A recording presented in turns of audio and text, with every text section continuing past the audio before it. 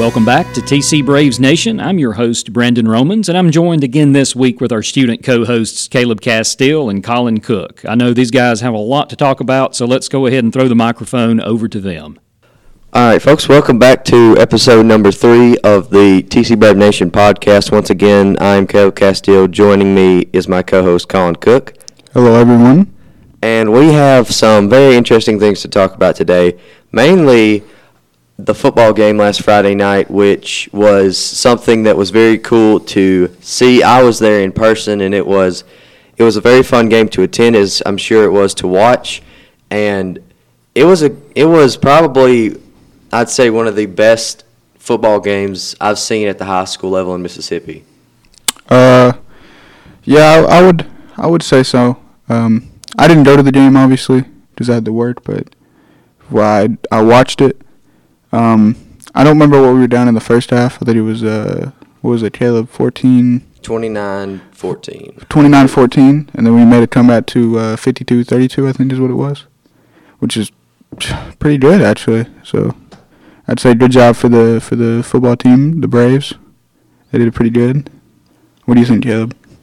I think what really set the Braves apart from the first half and the second half, because I think we saw two different football teams in the first and second half. The Braves had a couple of big plays early, and then they kind of fell flat in that second quarter, and that second quarter really killed them, because Belmont, they ran a lot of option plays out of their wing T offense, which is their signature style, and that option would kill us because every single time they would hand it off to 32, we would shut 32 down. Then they would hand it off. They would keep it with 12, and every time we shut 12 down, they'd pitch it to, I believe, 5 or 11, or they had a lot of options to run out of that offense, and that really hurt us because they would just drive down the field and with ease score quickly. They could score really quickly if they get a couple of big plays, and they did. And their student section was very hyped, and I think that was a lot of, with these games being so close to each other, with these schools being so close to each other, the fans have a lot of weight in these types of games because a lot of TC fans were there. And same when Belmont comes to play TC at TC. A lot of fans make the trip, and it almost kind of feels like a neutral site game because both teams have a lot of fans in the stands. I think that the Belmont and the TC game is a really hyped up game, seeing as they're both rivals, and there's a lot of people that come out from either schools and they come to support their team, and there's a lot of controversy surrounding it. I think that. What question to you, Caleb? Did they run the ball a lot or did they throw it a lot? They ran the ball a lot. I believe they only threw the ball 5 or 6 times all game. Really? But aside from the final drive when they were just trying to get down the field real quick. Well, who was their running back? I really don't know who their running back was because in the wing T there's wing back, fullback, and running back, and they all get the same 3. Those 3 usually get the same amount of touches. Mm-hmm. I believe their running back was 32.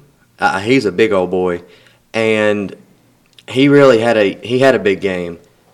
I don't know his name. We don't have his roster or anything, but he really made a difference in the game. So what about us? Did we run the ball a lot or did we throw it a lot? Mostly running. And can we just take a little break here to say that fourth quarter, that explosive run by Chandler Williams, man, what a run! I've not seen something like that in a long time. And Brian Scales, I believe, had a run too. Scales he stiff-armed a man, juked another, broke somebody's ankles, and gained 30-something yards. And then Chandler absolutely clobbered a man down at the 10-yard line, just ran him over and scored the touchdown that put us up, I believe that put us up 52-37. And at that point, the game was pretty much out of reach.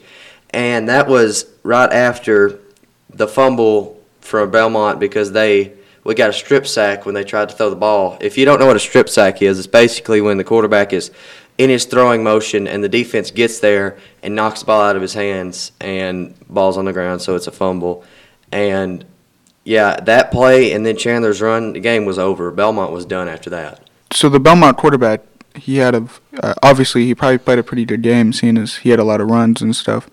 But what about our quarterback? Did Blake do good? Blake did good. Blake showed a lot of that leadership and that mentality that we're going to talk about in his interview later.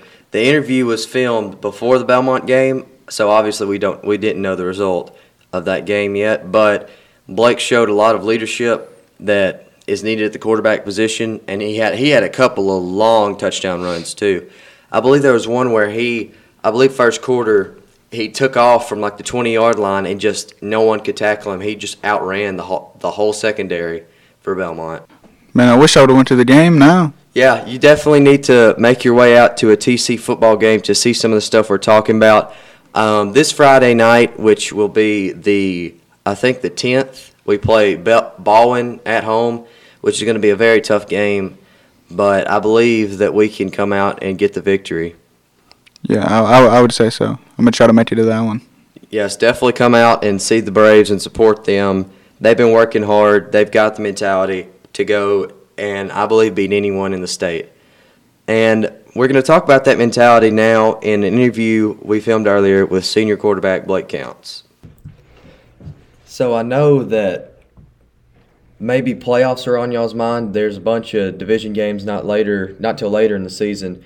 Do you guys have any of those games circled that y'all need to win to get to the playoffs? Yeah. Morville, that's going to be a big game. It's a must-win. Shannon, that's a must-win too. Other division games, it's going to be a battle. Those are some circled that we definitely have to come out victorious. After Belmont, y'all go on to take on Baldwin. We haven't played Baldwin in a while. Do you guys have any strategy or game plan for how to handle them? Most of the time we take things 1 week at a time, you know. It's hard, though, when you get the schedule, you look at teams and you see we should beat them, so on. But as of now, we're focused on Belmont. We had a tough loss week 1, but we came back towards the end, and we really liked the leadership we saw for never giving up. That mentality, is that something that y'all were just kind of born with, or did Coach Russo teach that to y'all? And Coach Russo preaches that daily. He goes all 4 quarters, 100%, never gives up. Thanks, Caleb. I appreciate you getting Blake in for an interview this past week here for TC Braves Nation. So, for everyone here at TC Braves Nation, I'm Brandon Romans for Colin Cook and Caleb Castile. Until next time, stay safe, and we'll see you back here next week.